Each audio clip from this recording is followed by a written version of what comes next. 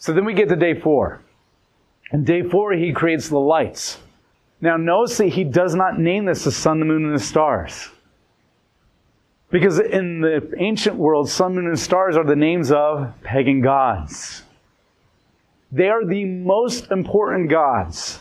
The most important gods are typically a sun, moon, or a storm god in all the creation accounts and all the mythologies. And so he doesn't name it the sea. Okay? He doesn't name it the thing. He doesn't name it the sun, the moon, and the stars. What he's doing is he's stripping the divinity out of it. He's stripping the divineness out of it. A couple of things he does. First, he pushes it back to the 4th day, which diminishes the importance of it. Because in all the other creation accounts, the sun and the moon are the first things that come into existence because they're the most important. God says, no, you're day 4. Okay, you're not that important. 2, he strips them of their names. He just calls it the light, the great light and the lesser light, so that there will be no confusing this with a God. Okay, that is so prominent in their mind that they can't confuse it with a God. They're just lights. And then he strips them. Because in the ancient world, the stars and sun, the moon, and stars, they control your destinies. Here, he just says they're just signs for what is to come. Okay? They don't determine your life. They just become signs. And they're not to rule over your life. They've been demoted to just govern when the day begins and the day ends and when seasons begin and end. Okay? And so he demotes that to that. And he even does this chiastic structure. Chiastic structure is where you have an A, a B, a C. So in A, he divides the night. This is all in my notes, by the way. He says that there are 4 signs. And you're going to see this a lot in the notes. And to give light. So letter A is he divides the day from the night, verse 14a. Letter B is for signs and for fixed times, verse 14b. Letter C is to give light to the earth, verse 15. And then you come to this D, and each one gets indented a little bit more. And then D comes to rule the day. So in D, he says to rule the day. And then he repeats D. It becomes a mirror. So it forms this like kind of parentheses, a closing parentheses. And so then everything gets repeated. To govern the day is D, mirrored. C, mirrored, is to give light. And B, mirrored. He repeats everything. So he says everything in an order, and then he repeats it in the opposite order. And the point of doing this is to get you to focus on the center. And the center is, that's the whole point of what he's saying. And the whole point is, not God, just governors. And they're just governors over light. That's it. And you're going to see this chiastic structure a lot. Chiastic basically is just the Greek word for X. And so it kind of forms an X. Okay? And whatever's at the center of the X is the emphasis. It also makes it easy to memorize. When you're in memory culture, that kind of stuff makes it easy to memorize. Because then when you're like, oh, wait a minute. I went to the next thing. B is not paralleling. Oh, I forgot B. Okay? So the reality is he uses chiastic structure to emphasize the point of the sun, the moon, and stars are not gods. They're just governors over days. That's it. And that's what they exist for. And so he gives a lot of attention to the sun, moon, and stars because not because they're important, but because he's got to take some time to strip them of their divineness. And they are important because God created it. And God has called it good. So he'll end it by saying it's still good. He's not like demoting it and belittling it. It's still good. But he's not elevating it up to this God nature. And so that's very important for you to understand. Creatures of the water and the air. He puts the birds. Now this is the first time he creates any intelligent life, is on day 5. He creates intelligent life, which not incredibly intelligent, but still intelligent birds. So he puts the birds in the sky and he lists them.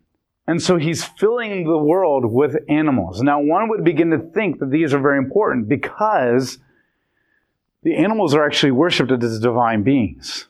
Okay? Ra is the head of a falcon. Okay? Heket has the head of a frog. Okay? All these gods. And even if you go into Hinduism, there's the elephant god and all that kind of stuff. You go to Buddhism, there's like the monkey god and all that kind of... There's all the animals are portrayed as gods. Doesn't really spend much time on them. He just says... And he lists them in order, which is interesting. It's the same order as when they get on the boat, the Ark of the Covenant. Or not the Ark of the Covenant, sorry, the Ark, Noah's Ark. Okay? That'd be a crowded Ark. So you list them. So it's kind of that order of creepy crawling things and all that kind of stuff. But what's interesting is by giving little attention to them, they're just animals. And they're important and they're good and you still have a great relationship with them, but they're not gods. But the other thing is this, he also mentions the sea creature, the sea monster. And that's important too. You're like, wow, that's kind of a weird animal to just kind of single out. Like in today's thinking, we wouldn't think like, oh yeah, I'm so glad he mentioned the sea dragon.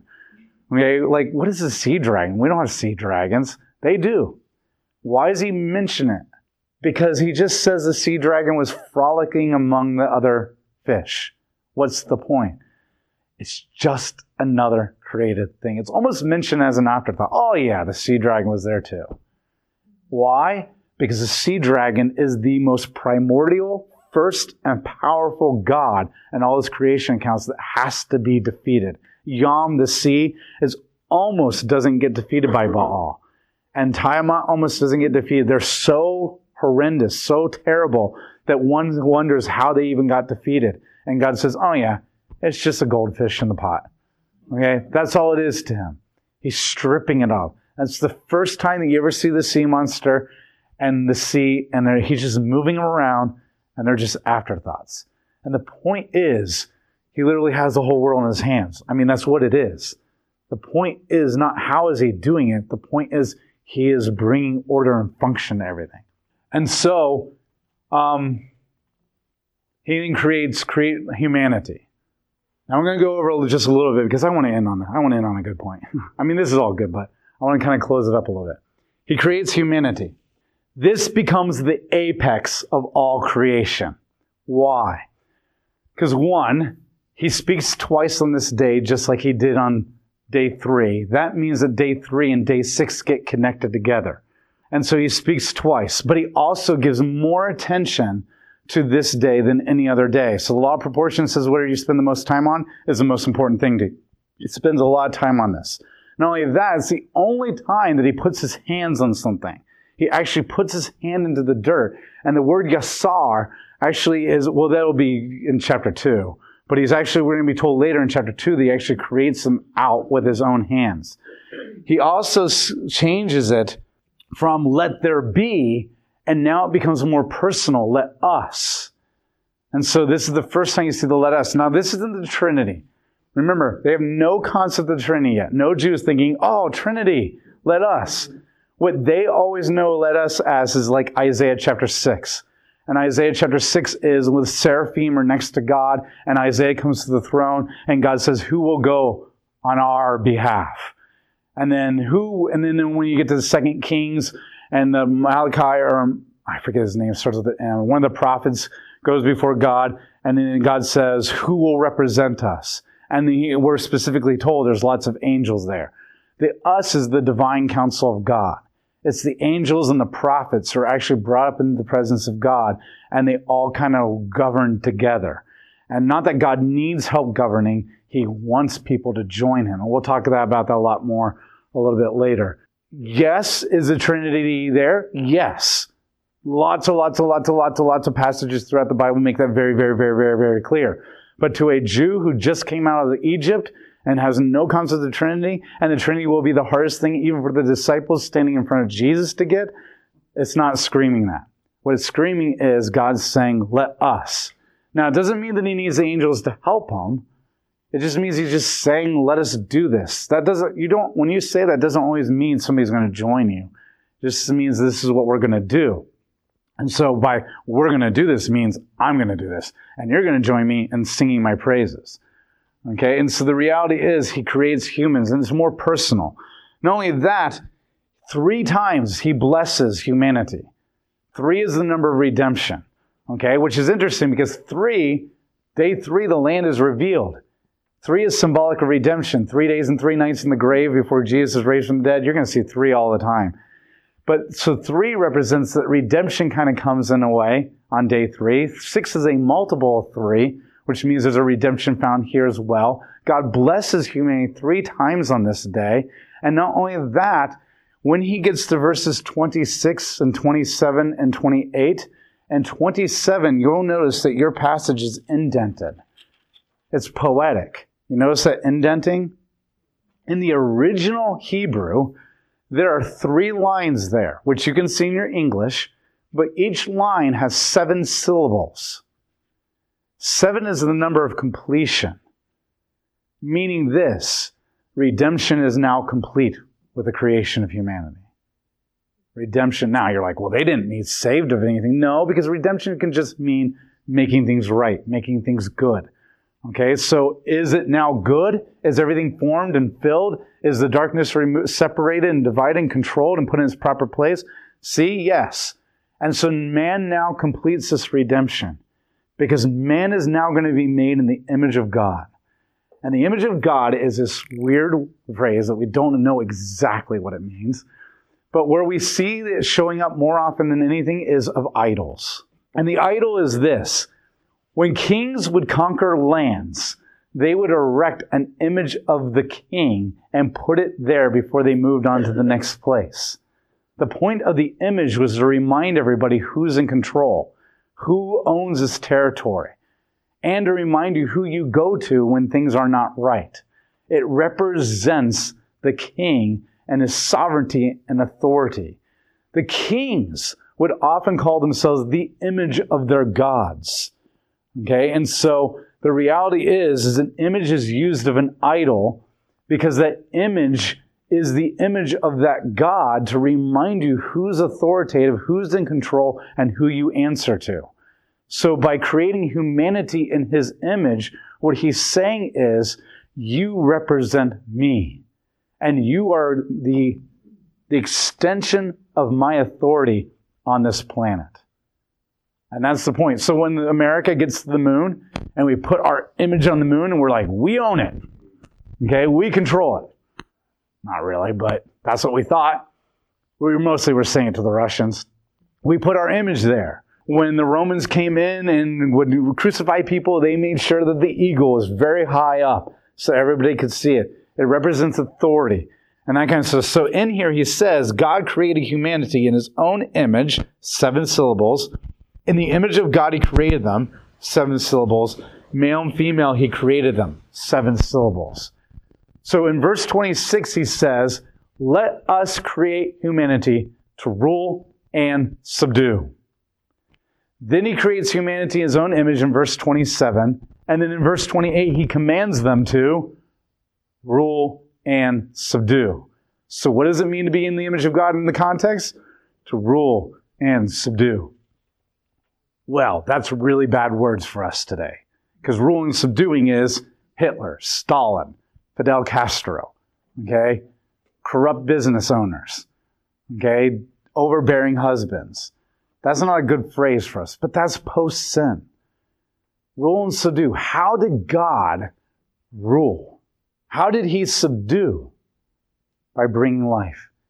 How does God rule and subdue? He brings order to where there's chaos. He brings life and light to where there is none and there is darkness. He orders things and he can call it good when he's done. He redeems what is not livable. He creates places where you can experience blessings. So how do you rule and subdue representing Yahweh? Like that. It's a positive thing. So basically, here's the idea.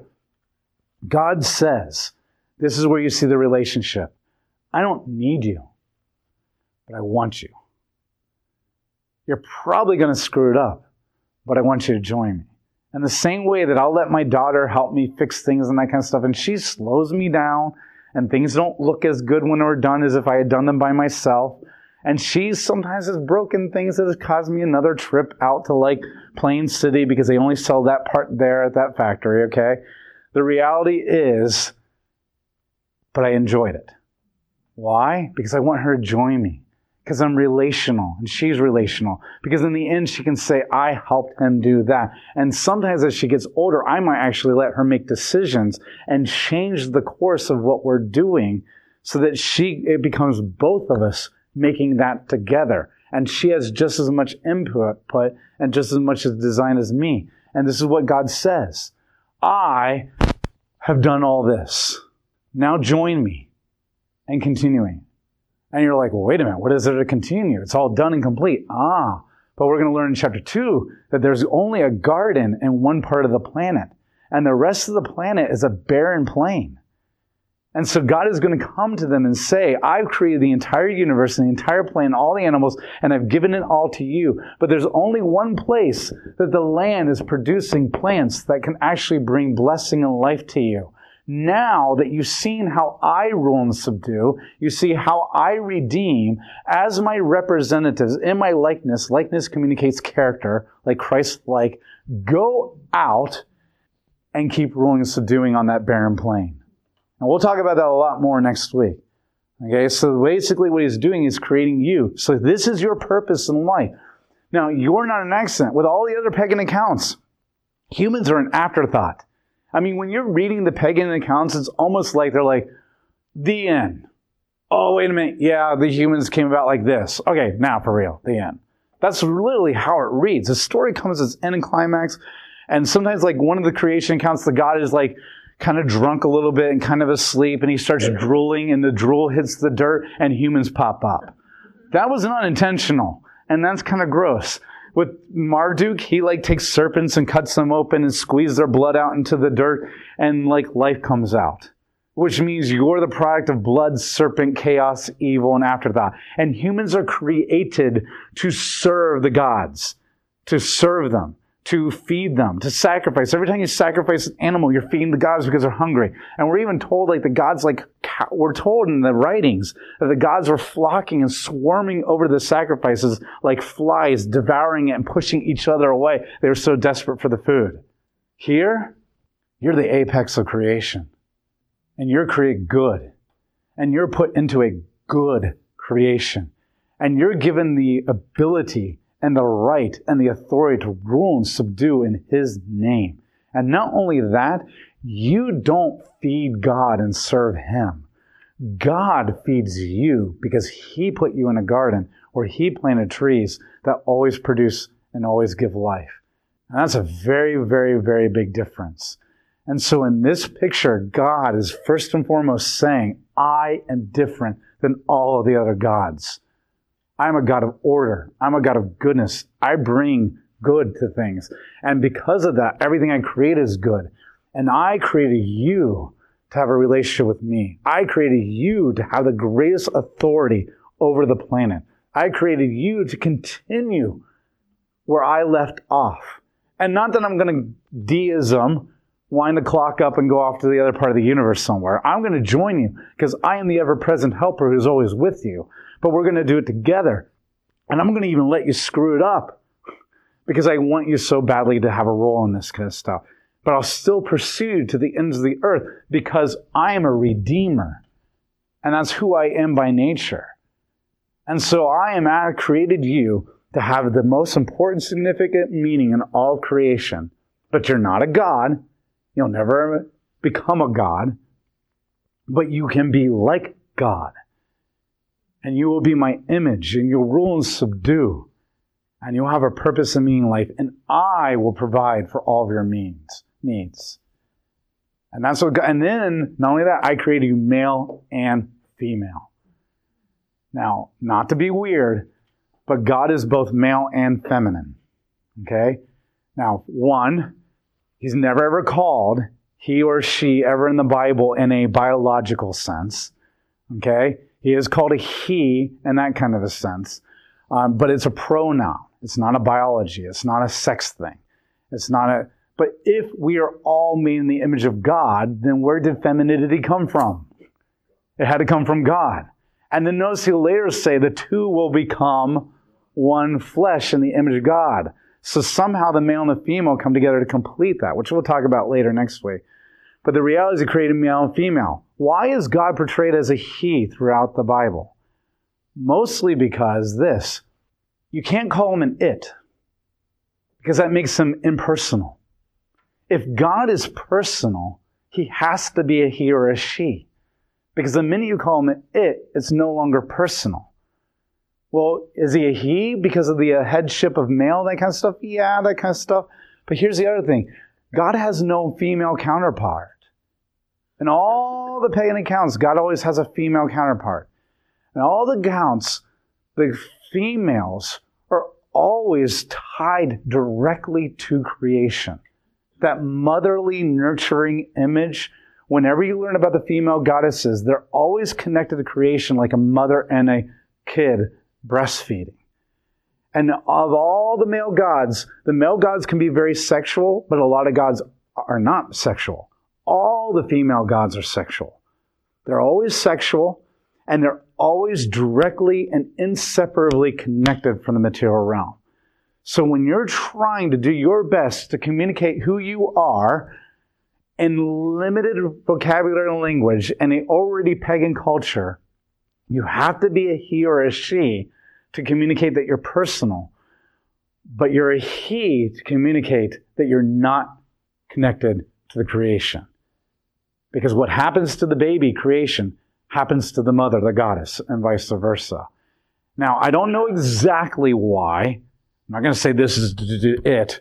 I'm just saying, from all of our studies and all the scholars have written on it, it seems to communicate this idea that he's trying to communicate that he has headship as a king and a culture that views males as headship. He's trying to communicate that he's not connected directly and interlinked with creation like all female goddesses are, but he has to communicate that he's also personal and intimate. And so he does not become who he is. He becomes how he communicates himself to those people in that culture. But he is not he or she biologically, because God is not human. God is spirit. But he is masculine and feminine, because we're going to see a God who says, "Come to me, Israel, as I long to gather you to me, like a mother bird gathers her young to me. I will lift you on wings of eagles," which was what a mother bird does. They would drop you and the eagle would fall and they would start flying. And if they didn't, the mother would scoop you back up again until you did it.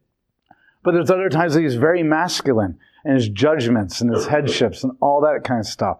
And so when you see God, you see a very masculine and a very feminine God throughout the entire Bible. But he uses the pronoun he, not to communicate his essence or biology, but to communicate his transcendence and immanence and the creation. There may be more to that we don't know, but that's what I've got right now for that. And so male and female together are both made in the image of God, which means male and female, king and queen, over creation, representing him, redeeming and bringing order to things just as he does. So, as one who's been redeemed by Christ back into the image again, what does it mean to be the image for you? It means that you go out and redeem. You bring order to things. You bring light to things. You bring life to things. And not just in a bringing people to Christ kind of a sense, but psychology is not very biblical right now. It needs to be redeemed. Politics isn't very biblical right now. It needs to be redeemed. There's a lot of things probably happening in hospitals and the way that you do business and the way that healthcare, that needs to be redeemed. God didn't just redeem humans. He redeemed everything in creation. We need to think of ourselves going into the neighborhood, parenting, business, psychology, veterinarians, and redeeming the way that they do it. Do it in an orderly, life-giving way that everybody looks at you and says, it is so obvious that you're different than all the other images that I have seen. And that's the purpose that he's given humanity.